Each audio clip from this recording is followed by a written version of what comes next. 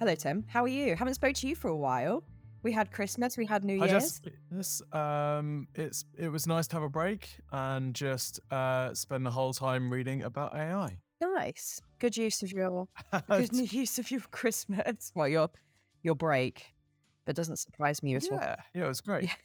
Absolutely superb. You have some chinchillas since we last I spoke. do have some chinchillas. I'm really sorry if they make a noise in the background. Hopefully nobody will hear them.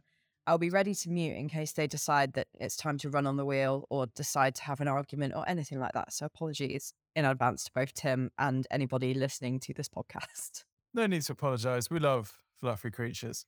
Most of the time, but they're very loud. Most of the time. So, well, I've actually been Indeed. logging every day when they've been active to try and avoid meetings at times when they're loud. I'm a proactive gal, so yeah. Anyway, today, what have we got on the show today, Jess? Well, we are going to be talking about fixing up your marketing machine, which is based on a fantastic webinar that Tim did earlier this week. Last week. That's when it was. It was last week. Indeed. Yeah. And we're also just going to be going over our normal podcasty things like brand of the week, marketing fail of the week, a lesson we think you need to hear, and marketing news, which by news, we mostly just mean Tim is going to talk about AI again. But you know what? I didn't put any news forward. It matters. It does matter. It does matter. It's really important. It's very much a huge conversation topic on the top of everybody's minds right now. So I think it is important that we talk about it. So Tim, go straight in with our Google AI related news. Cool. Yeah. So I think AI stuff really does matter, and it matters for all of us digital marketers. And there is likely to be a point, I think, in this year where it moves from being, oh, that's this curious thing over there that some people are playing with, to actually something that we all need to work with on the reg on a daily basis. And there's two updates along those lines, very recent. The first is an indication from Google that their attitude to AI produced content has shifted. Indeed. So if you remember back in the helpful content, which was, if you remember back when Google released the helpful content update, I think the first one was August 2022. The wording that they used in that was that the helpful content update, in fact, I've got it. Let me just find it. The helpful content update is part of a broader effort to ensure people see more original, helpful content written by people for people in search results. Now, why would you write content written by people unless you were specifically talking about demoting content written by AI? Because as far as I can see, there's only two beings, entities that are going to write content. It's either people or it's AI. So for me, that was a real clear shot across the bow from Google saying, do not be writing using AI and publishing on your site. Otherwise, we're going to panda you to bits, or we're going to penguin you to bits, or whatever the next helpful content update version of that would be. So lots of marketers, us included, were like, whoa, this is heavy words. Google's talking about site-wide penalty. It appears that Google's attitude to this has changed because there was some news last week. Bankrate.com, which is a massive finance site, ranks really well, loads of organic visibility. They've started using AI to write some of their content. And rather than hide away from this, they've been saying, they've actually been including it in a little byline, and it's been showing up in their meta description. It says this article was generated using automation technology, thoroughly edited and fact checked by an editor on our editorial staff. So this is an admission that this stuff is written by AI. So people started saying to Google, well, what are you going to do about this? Here we go. It's going to kick off. And Google basically said, well, actually, as said before, when people have asked us about AI, as long as the content is good, then it's not an issue. As long as it's designed for people, then it's not an issue. But this is actually in direct contravention to what they've said before. So this is really interesting. Now, from my perspective, the floodgates are open. We are all free to publish as much AI-generated content as we want on our websites. Google can't penalize us for the fact that it is AI. They can penalize us for it being low quality, but we'd never publish low quality anyway. But AI, Google's given the green light. So this is massive. Huge. One of my first thoughts when I saw ChatGPT being so widespread, having such widespread use, was this is really going to flood the internet with a whole bunch of total garbage. People just producing generic articles on everything that they possibly can, because writing detailed articles was previously the sort of barrier to entry to prevent people doing that. Now, Google responds to this and what happens, because a knowledge base used to be really difficult to produce. Now, as long as you're willing to sit there and edit it, it's significantly less difficult to produce. So therefore it becomes the standard. And yeah, I don't know how Google's going to police this. I don't know how Google's going to continue filtering search results the way it has. If I'm honest, I think it's a big moment for them. Absolutely, absolutely. I think that is what's led to the change. I think, there's been a lot of progress in AI, and especially in terms of content, but it's never really been at the level that it's hit recently, like especially with ChatGPT. Like I think that really changed a lot of people's perspectives and showed that actually it's very, very difficult to tell the difference. And if we can't tell the difference, it's going to be really tough for Google to tell the difference using an algorithm. So I think they've just had to be like, okay, just make sure it's have your fun, but make sure that it's still correct and that it's still for people. You're not just putting, write me 100 blogs about X and then uploading them all without checking them. I think I've seen a lot of people Yeah. refer to AI as like a confident liar or, making mistakes confidently. And that's completely true. It'll tell you something or it'll write something and it sounds really professional, really smart about it. And then when you actually dig down into it, you're like, that is complete gobbledygook and not right at all. But they just use a load of long words to confuse me. So I think we still need to be editing. We still need to be making sure that we're using AI as a tool, not just to write our content. But I think, yeah, it's definitely here to stay. And I think we're going to find a lot more uses for it in the future, for sure. I think Tim has connection problems, but I don't want to talk over him in case he's monologuing and then he's going to come back and I'm just going to have talked all over everything. But I will say something that I had written on our original document, which was very, very interesting to see that Google had made this U-turn when they were so, so distinctive before. It felt like they'd really taken this stance. And it was very, very deliberate wording. So it's really interesting to see that they have done Yeah. this. And I'm also very interested to see what they are going to launch because we know that they've got their own AI platforms in development. And so it does surprise me in a lot of ways that they didn't see this coming because apparently what they Yeah. have is better. So yeah, I'm very intrigued to see how this develops for sure. Yes.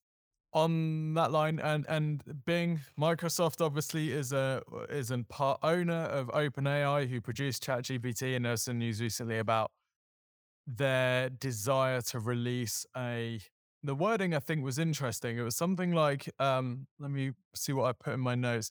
Release a version of Bing using ChatGPT. So they weren't necessarily saying we're going to put ChatGPT in the Bing search results. It was a version of Bing, which I think is kind of interesting because you might get this sort of you're probably going to get a different search experience if you're using, you're not going to get links. You may or may not get ads. I don't know.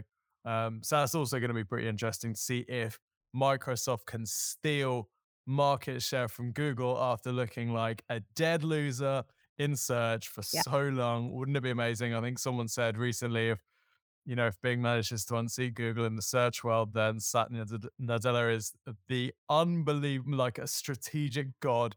That would be extraordinary. absolutely playing the long game there and eventually finding some way to get back in. I think it is wise to look at ChatGPT and look at the things that people are enjoying about it, whether that's you ask a question and you get one paragraph answering your question rather than having to scroll. Like I saw an example that was like, how many calories in an apple? You really just want to know how many calories are in an apple. You don't want to have to read. Yeah, And I know that Google have done a little bit of that in terms of like you'll click on an article and it'll take you straight to that bit. But I think if they could find a way to do this and make it profitable, that could be pretty groundbreaking. Because a lot of the compliments that people are saying about ChatGPT is, there's no advertising, you're not going to get people at the top that shouldn't be. But also they've said that it's so expensive and they don't know how much longer they can run it for free. So I don't know if that means they are going to yeah, need to put ads on it or if they're going to, I expect they're going to start charging people to use it essentially, which means that people won't make the move because they'll just use Google because it's free. So there's so many layers to this, and we're just going to yeah. see it unravel over the next year. I think it's going to be fairly swift, and we're going to see a lot of changes monthly. I think really. Yeah. I would agree. ChatGPT's been out for 6 weeks now, is it? 30th of November. It's, how I think about digital marketing, completely different. I think the future of digital marketing looks totally different to how it did 6 weeks ago, which is extraordinary. And that's down to the pace of these changes. My prediction for this year, I've got two predictions for this year, Jess. I thought I'd try and insert some 2023 Nice. predictions into this episode. My first prediction is that by the end of this year, we will all be having to optimize for some sort of AI search thing, right? That's my first, but I had no idea what it's going to look like. So it's a very broad prediction. My second prediction, I've actually totally forgotten. No, my second prediction is, how on TikTok, and I think TikTok is the most extreme version of this. On TikTok, you'll see a user post two TikToks, right? First TikTok will have like 3 views or maybe 300 views. The second one will be like 3 million. And you get this massive, it's almost like discrete in its nature of you don't just sort of ramp up. Like on YouTube, you sort of tend to ramp up, Yeah. or on search, you tend to ramp up the amount of views that you get. On TikTok, you just get like winners or losers, and the losers can be dead losers, even if you just had a winner. I expect we're going to see a similar sort of thing in search as producing content for search engines becomes so easy to do. Everyone is going to have these tools. The difference between producing a winning piece and a losing piece, I predict, is going to broaden. If you're a plumber, for example, at the moment, you could quite easily get some really good search visibility by out-contenting all your friends. Well, if all of your friends have this tool that allows them to produce reams and reams of like generic, fairly okay, sort of average, middle of the road content, you can't beat them on volume. You've got to beat them on quality. And I think that's that's going to be the playing field. And I know like quality content always wins, but that is going to be more true than ever. Quantity is definitely going to be dead because quantity is now available to everyone. And it's about how you steer these tools, how you prompt them to get them the most useful output.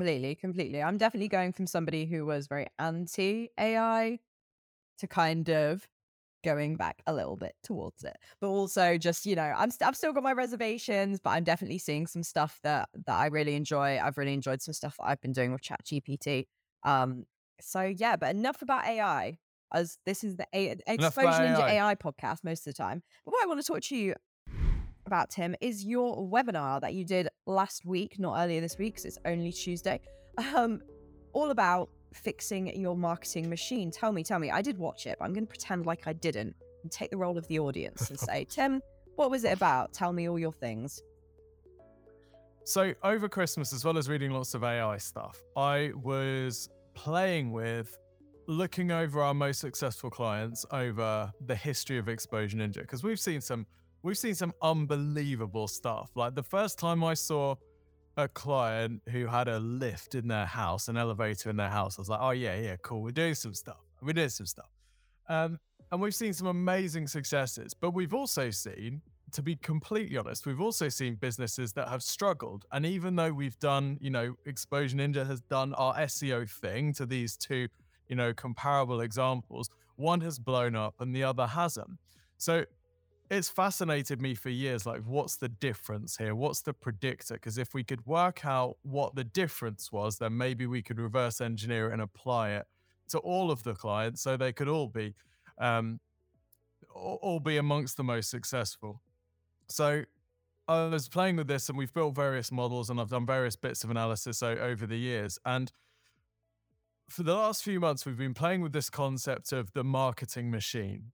And what it is, the simplest way I can boil it down is that every business has a digital marketing machine. And if you think about what a machine does, a machine, you put input in and then you get some sort of output, right? So you put, I don't know, silicon in and you get phone cases out, or you put whatever, manure in and you get manure pellets. I don't know when my head went to manure, but whatever.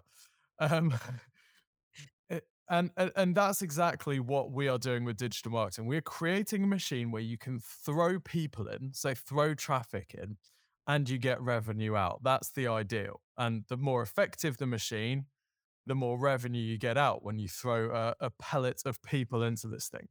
So we started looking at, okay, what makes a really effective marketing machine? Of all the businesses that we've worked with, of all the ones we've done our teardowns on YouTube, and all the ones we've been a part of our own journey, what are the components of their marketing machine where we know when we see it, because we see it when we get a business come to Exposure Ninja and they show us their website. We're like, okay, this is going to be a winner. So what are we looking at there? And sort of working out what the components of a successful machine are. And we've boiled it down to a whole bunch of different elements. And then we've basically created an offering where we can fix people's machines by looking at these different elements and tweaking or optimizing the ones that are most problematic. So, I mean, this is useful even if you're not going to work with us on this stuff. So, I can give you a quick list of the machine components, and then feel free to go and have a watch of the webinar if you want. But they are appealing branding. So by branding, we mean obviously visual identity, so logo, color scheme, but also tone of voice and the sort of personality of the business as well. And by appealing, we don't just mean appealing to you or appealing to your graphic designer. We mean appealing to your target audience. All of this is coming from the perspective of the target audience. The second component is a clear reason to buy. So, why should anybody buy from you rather than your competitor? Unbelievably, the vast majority of businesses really struggle with that question. It's a really good way to put someone on the spot. That's a question everyone should know the answer to. But if I ask you now, I bet, why should people buy from you rather than a competitor? It's a way more difficult question to answer than it is to ask. Um, the third component is that you have to have some sort of objection handling or risk reversal on your website. So it should be very easy to initiate business with you. And the main reasons why somebody would not do business with you have to be answered sufficiently on every single page of your site. The fourth is what we call sort of broadly positioning. So, where do you sit price versus value compared to your competitors? So, in the webinar, I give an example of a client that we had a long time ago who sold dresses. They priced them like Gucci dresses, but they were a completely unknown brand. Now, obviously, that equation does not compute. In the company's head, they were like, well, we can charge this much because Gucci charges this much. But obviously, without the Gucci price doesn't make any sense. So, where do you sit price versus value? You don't have to be the cheapest. You just have to be able to explain your value relative to your competitors and for that to make sense. And the next component is having a compelling next step offer. So this is your CTA offer. We talk about this loads. Absolute gold. The next piece is building in customer insights. So very few companies talk to their customers. Very few companies survey their customers and find out Yep. what they like about them, what they don't like, all that type of stuff. So do that. Next piece, effective automated follow up. So once someone comes into your world, what are you doing to follow up with them automatically? And then the final piece, easy to use website, no explanation needed. Yeah, take breath, take breath. But I think these are all things that I feel like businesses feel like they know and feel like they don't need to write them down and don't need to talk about them, but they are so, so important. You know, you'd be like, what's your value? What's your price versus value? Like, why are you pricing yourself like that? And they'll just be like, oh, because this. And it would just be the most basic answer. Oh, because that's how much we need to make this much profit. Okay, cool. But you're not positioning yourself like that. You're Yeah. not connecting with your customers. Your customers don't see you in that way. And I think that Gucci example is really, really good. Like, I don't understand why Gucci charges what they do, but they obviously have a reason why they do. But if somebody even more unknown, well, not even more unknown, but somebody totally unknown is trying to charge that, I would even more be like, what are you doing? Who gave you the right to charge, thousands for a handbag, based off of nothing? So I think, yeah, it's, there's all these different elements that people don't think about. And it's so easy and so straightforward, really. Well, I wouldn't say it's easy, but it's, something that any business can do. It is. It's so straightforward. It's difficult to underestimate. So why should somebody buy from you rather than your competitors? People will say things like, because we have really good service, but that's totally meaningless. And I don't know that until I've actually done business Yes. with you. So it's not a useful reason at all. Whereas if you can quantify that or you can be more specific about that, we offer, 24-hour customer service with a 3-minute response rate, which is really important if we're hosting your website, for example, something Yeah. along those lines, then all of a sudden that becomes a sufficient, that becomes enough to be a reason. And it was really interesting seeing a lot of the businesses that requested our help on the back of this. They are viable businesses, they are good businesses, but their machines are totally, I don't want to say broken because it might sound disrespectful, but their machines are totally undifferentiated. So you could look at their website and it looks like just another X. And that's really difficult to market, because if you're promoting just another X, you're just going up, you're paying the same CPCs as everyone else. You're hoping that you've got deeper pockets. You're hoping that your sales team is better. You're hoping that you're converting better, whatever. But if you can set yourself apart, so that the example in the thing, one of the first ever clients I worked with was a guy who could fit balustrades. Balustrades are like metal and glass fences. And he phoned me up and said, this is when my phone number was the CTO and the Explosion Ninja website. And he phoned me up and said, Tim, I can get a really good deal on balustrades. I was like, okay, cool. Like, how good? And he said, well, how good? Basically, I can supply and fit them for the price that other people can just supply them. So I thought, oh, that's interesting. So could we offer free fitting on all your balustrades? He said, yes, we could. So great. Now we have an offer. Now we have something that we can take to market that makes him stand apart. So when we run PPC, well, guess who gets the best click through rate? It's the provider who's offering free fitting on all their balustrades, when none of the competitors are offering that.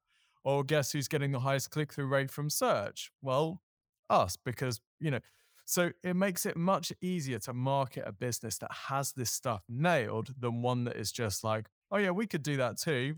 And then they're just hoping that, enough people come by that some of them trip over outside your store and fall This in. is the thing. This is always the problem. It's like, it's not Yeah. just enough to show up. But I think a big question really, Tim, is I always say this, that you don't know what you don't know. And like, how do people know? Let's say they've got a Yeah. steady, their business is viable, they've got a steady revenue, but how would they know if actually they could be doing a lot more and if their machine is quote unquote broken? The thing that we hear most often is that nothing has worked, right?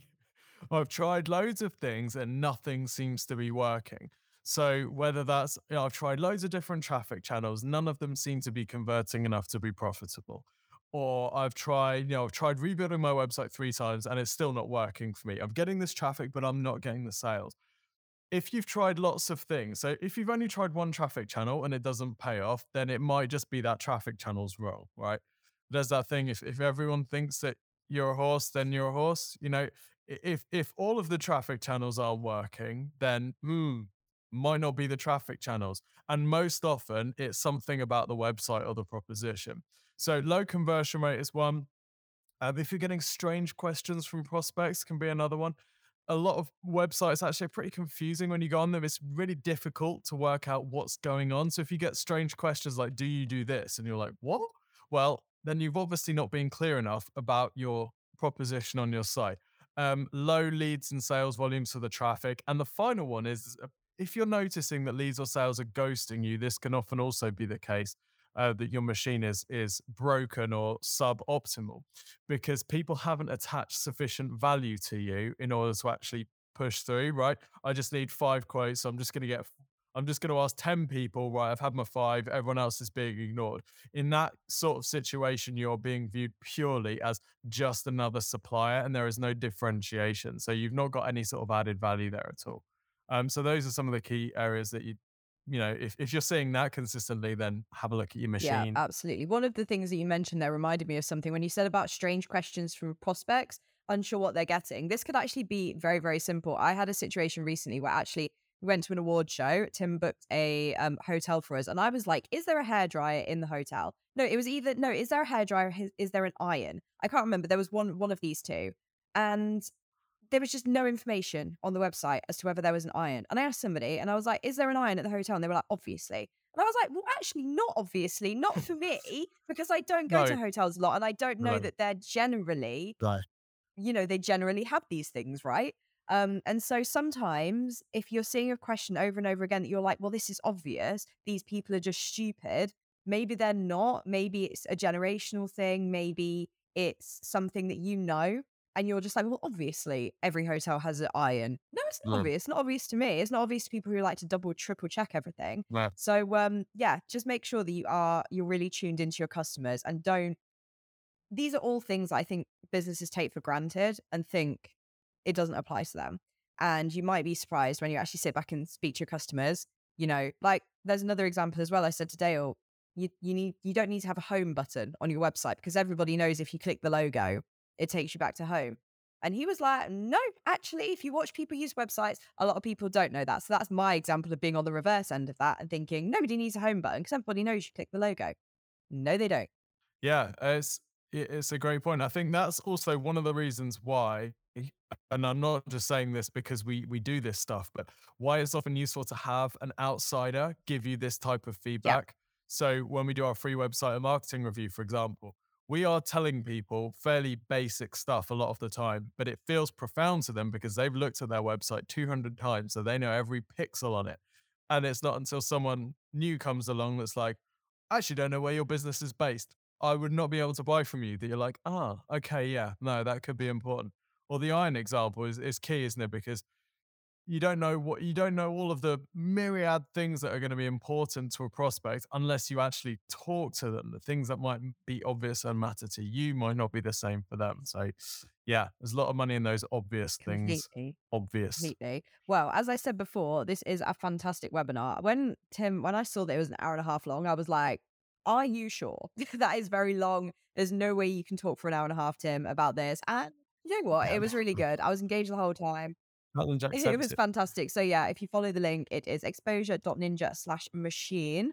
There's sign up there. It's already happened. I think there's a mistake on the page that says like it's happening on the 11th. Already happened. Input your details and you'll be given access to the pre-recorded webinar, I believe. So yeah, but it's very, very good. Excellent watch. And if you want to know a bit about the history of Exposure Ninja as well, and sort of what led Tim to kind of discover this, it's a really good insight. Can see some pictures of Tim back in his drumming days, which were quite amusing. So there's something there for everyone, basically, is what I'm saying.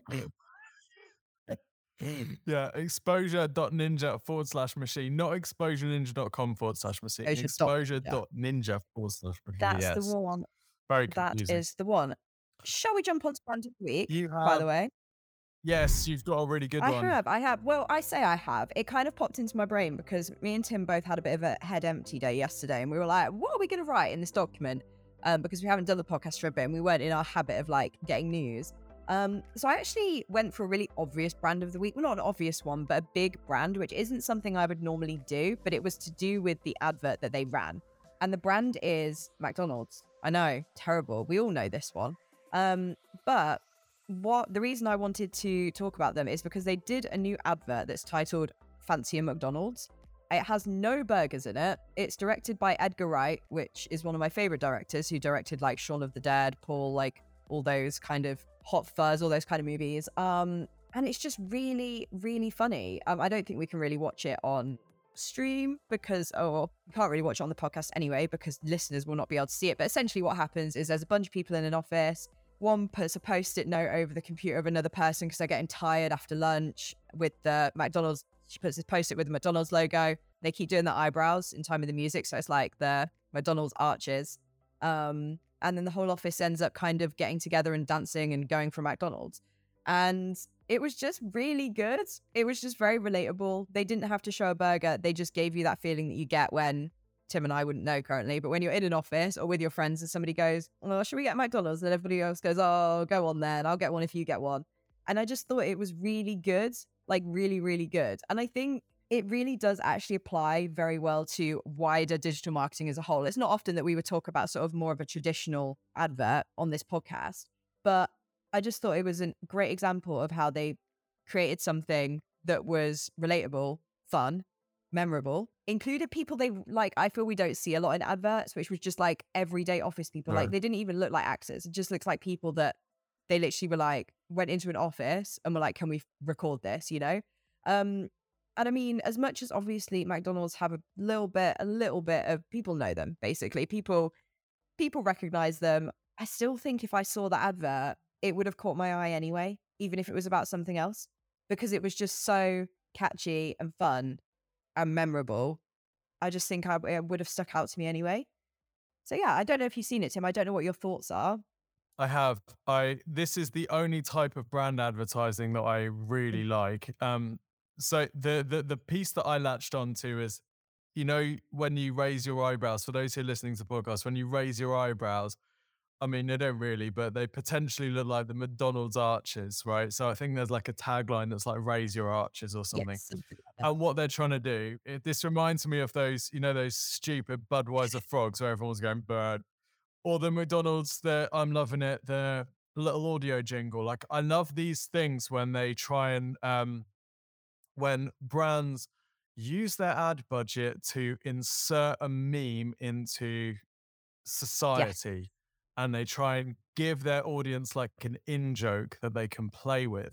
And every time you and your dumbass friends are going, "Bud," you know, they're getting a sort of repeat on the ad, and I love that they're trying to insert this sort of raising your eyebrows to mean McDonald's. I just think that's so cool. Yeah, Like I think a lot of brand advertising, a lot of TV advertising, I'd kick it off a cliff. I wouldn't save it, but this type of thing, I think it's really nice to try and link those things to things that we all already yeah. do.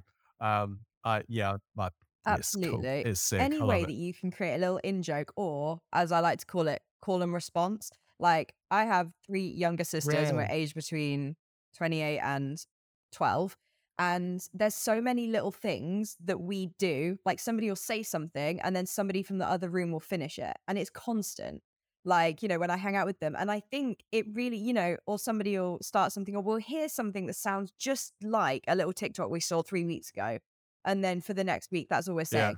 And I think it's McDonald's kind of tapped into that here. Like I can see me and other people being like doing our eyebrows, which we already do anyway, but like, we're going to McDonald's, sat in the drive-through and we're just doing the eyebrows at each other the whole time. Like, yeah, it seems a really silly idea and I'm exaggerating slightly, but I think it's really like Yeah. I think it could be it's one of those ads that you see and you're like, something shifted in the ad world after that was released. So yeah, I just had to talk about it, even though it's not Yeah. like a brand new brand. I just thought it was really cool and worth talking about. Absolutely, couldn't agree more. You've also got a great lesson of the week I for have, sorry, I us. seem to take over a little bit this week, and normally it would be like Tim, me, Tim, and I'm just like, no, it's the Jess show this week. But no, the Go lesson of for the it, week Jet. that I wanted to talk about is actually I caught up with a marketing pal who frequents this normally frequents our podcast and our other media. Um Gabrielle, and I've spoken to him for a while and we met in person because I went and visited a shop he works for called What the Pitta, which is a vegan kebab restaurant. And one of the conversations we had, because we pretty much talked marketing the whole time we were together, one of the conversations that we had was about how challenging it has been to market their fully vegan restaurant, well, kind of fast food, during Veganuary, which you would think it would be the easiest time to market. And it really got me thinking about how these trends come along and you think, I am 100%, I'm perfectly positioned to take over this trend and master it.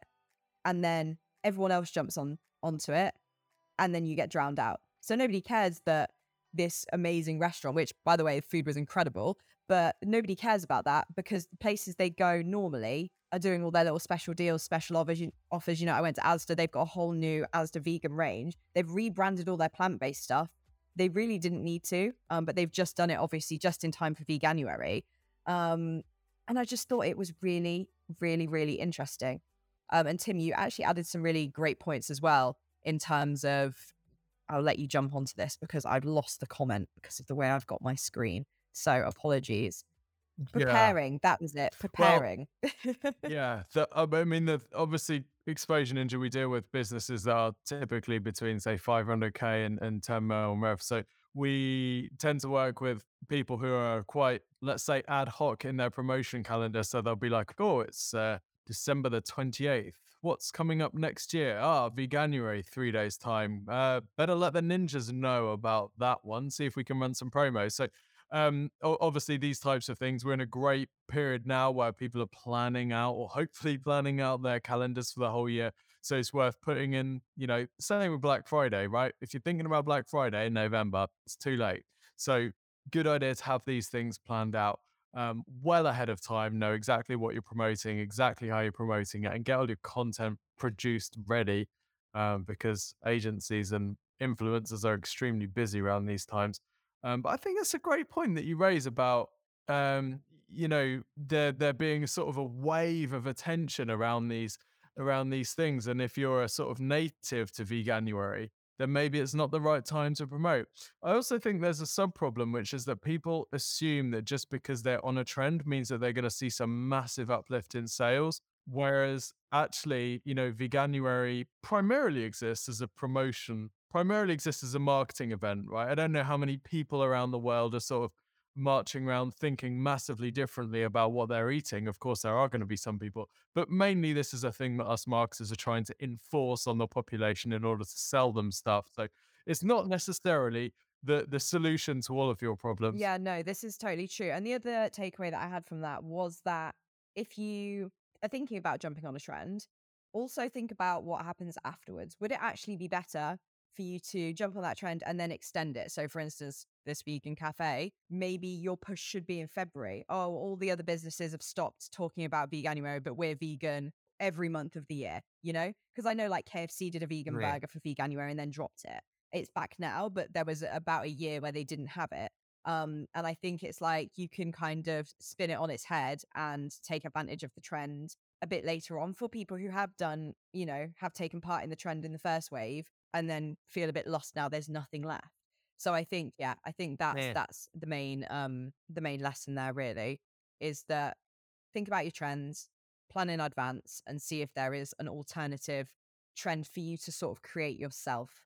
And just because it's obvious that you should take part in that trend doesn't necessarily mean that you should. Hang on. I've got a sort of second marketing lesson of the Okay. week, which I really kind of want to piggyback in here, if possible. We've this was shared in our we got a water cooler, Ninja water cooler, which is a Slack channel where all the random stuff happens, mostly people wishing each other happy birthday and Joe Barkley winning Ninja of the Month and everyone saying how well deserved it is. But one of the things that was shared today was an amazing one we've had on a client campaign for there are an addiction recovery clinic, and we got them featured on the Independent, which is a massive authority website, but with like a big old section and someone crediting this addiction recovery clinic from saving their lives. So it's a really, this is a sort of coverage that it's very difficult to, you wouldn't be able to buy that. It takes a lot of work. And I was just talking to the content marketing ninja Annabelle, who got this coverage. I was just curious to find out, what she had to do to get that, because that's a big old, this isn't the sort of thing that you just reply to someone's journo request on Twitter and get. Yeah. This is coverage built around this.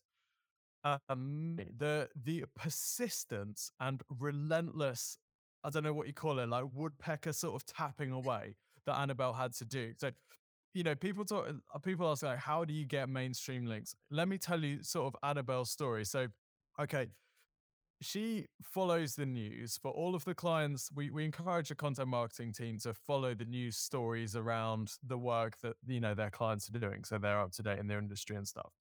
So she's been following a particular story about one drug addiction, OxyContin it's called, and there's been a particular family who've had lots of coverage in the media. She's been following this for around 18 months. And she knows that one of the family was addicted to this drug, which our client helps people rehabilitate after. So she knows that this story is out there. She also knew from talking to the client that they had contact with someone who had a story around this. So they had contact with someone, one of their patients, who had suffered from this and had this really traumatic experience. So Annabelle spoke to the client. She managed to get the client to introduce her to their customer, their patient. So she talked to them. That person agreed to be put forward in the media. She then she sends a pitch to every journalist she could find the details for that had covered any story about OxyContin and all the editors of the major newspapers. So she pitched around 50 people. This resulted in one of the journalists asking her for more information, passing on her details to another journalist at the same place who was covering a story about opioid addiction. She contacted them, she pestered them, then she managed to get them on the phone. She managed to get them to speak to the client's client. Took around 3 months of sending pitches and then chasing for 2 months. Okay. 3 months pitching, 2 months chasing, 50 people. And then she got the coverage. The pitch email that she sent was absolutely phenomenal as well, by the way. It had a quote from the patient at the top, which is a real attention grabbing quote. So if Yeah. I'm a journalist and I've written about that topic, I see this quote and it hits me straight between the eyes. But this just shows like the effort that you might have to go to get mainstream media coverage, but incredible persistence by Annabelle. And I think she's, it just shows when people are like, oh, how come, we don't get these links in the mainstream media? That's why, because you don't have the time or energy to do that type of Yeah, stuff. you don't see all the work that goes behind the scenes for sure, for sure. Yeah, it's Annabelle's fab and very, very relentless in stuff like this. And as Tim said, it's all about being so immersed in your world and understanding the conversations that are happening, who's having them. Like, for instance, Annabelle in this situation found all these different editors and writers who had worked on stories about this, right? So she already knew that they were the right kind of people, that they already had an interest. But then she branched out and contacted other people who might not have known about the story and might not be privy to it, but it still is relatable to them. So I think that is like Brilliant. super, super important as well. I'm going to ask Annabelle for an example of that pitch because link building and coverage is my ultimate nemesis. So I'm looking forward to speaking to her about that. But yeah, so that's our lessons of the week. We also have a marketing fail, which Tim and I kind of had a bit of back and forth about, as we've both sort of come across this type of content before. Now, this again is a non-digital example, but the lesson and the fail kind of applies to everyone. And it's a bit silly, but basically, I was in Victoria Station at start of last week and saw these posters for the Mary Poppins musical, right? And there were these huge posters that go above like the train times, and there was another one above some shops. And it just said, it had a picture of Mary Poppins. It just said in massive letters, she leaves 7th of January. All caps, just that was like it. I think it said Mary Poppins on it, but that was pretty much it. And I was just in fits of giggles in this station. Like, my partner was like, why are you laughing? I was like, because of the freaking Mary Poppins poster, right? It was just ridiculous. And it was, to add to that as well, it was actually the 11th of January when we saw them. So the posters were 4 days out of date too. So they're creating this urgency for something that they can't create urgency for anymore, and paying for 3 days or 4 days in Victoria Station. And it just got me thinking about how it was ominous. It wasn't connected to the show at all. If you are a person who doesn't know who Mary Poppins is, which could be the case, you're going to be like, what does this mean? What is this about? What do you want me to do? And even though I totally get it, they're trying to create urgency. They only have a limited amount of attention span. And obviously it got my attention. I remembered it. It made me want to go see that show at all. It's just made me laugh at how ridiculous it was. And it just felt out of place and weird. And basically, if you're using, ad space, if you've got limited ad space, really think about it. Really use your words well and make it connect to your business. Like, they could have created urgency in a way that fit the branding better, rather than all caps in a font that didn't even look like it should be there. It was just, embarrassing. So keep that in mind for your banner ads, for your Facebook ads, and just for your website in general. If it isn't obvious what the heck you're talking about, if your product's leaving on the 7th of January, that's great. Why should I care? And that's just how the whole experience felt to me, really. I think the equivalent of this in digital is retargeting ads, right? When you're designing retargeting ads for like Instagram or Facebook or whatever, even Google remarketing, the temptation is you're designing a bunch of ad creative at once, and you know that that person has been on your website at some point. So your temptation is to think, okay, so I'm like, this ad needs to be a follow-up message to this one, and this one needs to be a follow-up message to this one. And they're assuming prior knowledge, which is completely terrible. That person might not remember at all what your business is. Just because they see your logo, they have no. I'm collecting a whole bunch. I saw another one today. I'm collecting a bunch of bad ads, and they might be good at, what does this one say here? Because location matters. It's an Instagram stories ad. It just says, because location matters, Roybox. What And does that's that it. mean? Is that the location of a Yeah. tattoo? Is that where No you want idea. to live? Is that the location of furniture in your house? Is that, there's so many things that could be about. Like, I've just listed 3 and my mind went blank. So, there's definitely more that I could reel off. Yeah, that is ridiculous. That's too funny. Yeah. I want to see that folder because I love So that ad. assume no prior knowledge. You've got to remake your case in every ad, don't you? You've got to reintroduce what is this concept? Who is this for? What are the key objections that are going to stop people? And yes, that's going to mean that you're going to have more copy on your ad than She Leaves 7th of January. Yes, you might have to annoy your designers because they're going to be like, oh, we just wanted this really clear, bold message. Yeah, but like, who cares if it's not even cutting through? If they don't even know what you're talking about, pointless. Completely. So yeah, don't be afraid of adding more copy. I think with Love it. anything that's like retargeting and all this, you need to keep that thing in mind Right. that's like, Oh, oh, sorry. my connection's terrible, Cool. Jess. Just I'll carry finish. on I'll without finish me. my sentence for now. It's all good. So one thing that I've heard a lot of people say, and I know it's one of those things that it's like makes you roll your eyes, but it's that tell you what you're going to tell him, and then tell him what you told him. And I think that is a very good practice to use for retargeting ads. Assume that, you know, maybe they've seen it, but also maybe they haven't, and try and make something that connects to both of those audiences, which sounds really hard. It sounds like I'm overcomplicating things, but sometimes you need to do things that are a bit more difficult to stand out from your competitors. So that's what I had to say before I rudely spoke over Tim, even though we could not hear him, which is easily done. I'm dead. My connection's stitching me up. How terrible. It's the How rude of it. robots. Well, we've done pretty well. 47 minutes, and we've talked about everything, I believe, that we wanted to talk about. Let's go. Let's go and do some killer He's done. marketing. He's absolutely done. His connection's done. He's out. Well, as we mentioned before, if you are interested in Fix Your Machine that we talked about earlier, you can check out the full webinar with no connection issues for 1.5 hours. It's fantastic at exposure.ninja/machine. If it says that it's leaving on the 11th of January, that is incorrect. And you can still sign up for it and get the full video there. So yeah, hope you enjoyed the podcast, and we will talk to you next week with more marketing news, general chaos. And if you have any questions, you can email us at hello@exposureninja.com, I believe. Maybe there's a different email address, and we will do our best to answer your questions in the next podcast. Got there in the end. I think that's it for today. Let's put a bullet in this thing. See you next See you week, next everyone. week. Bye.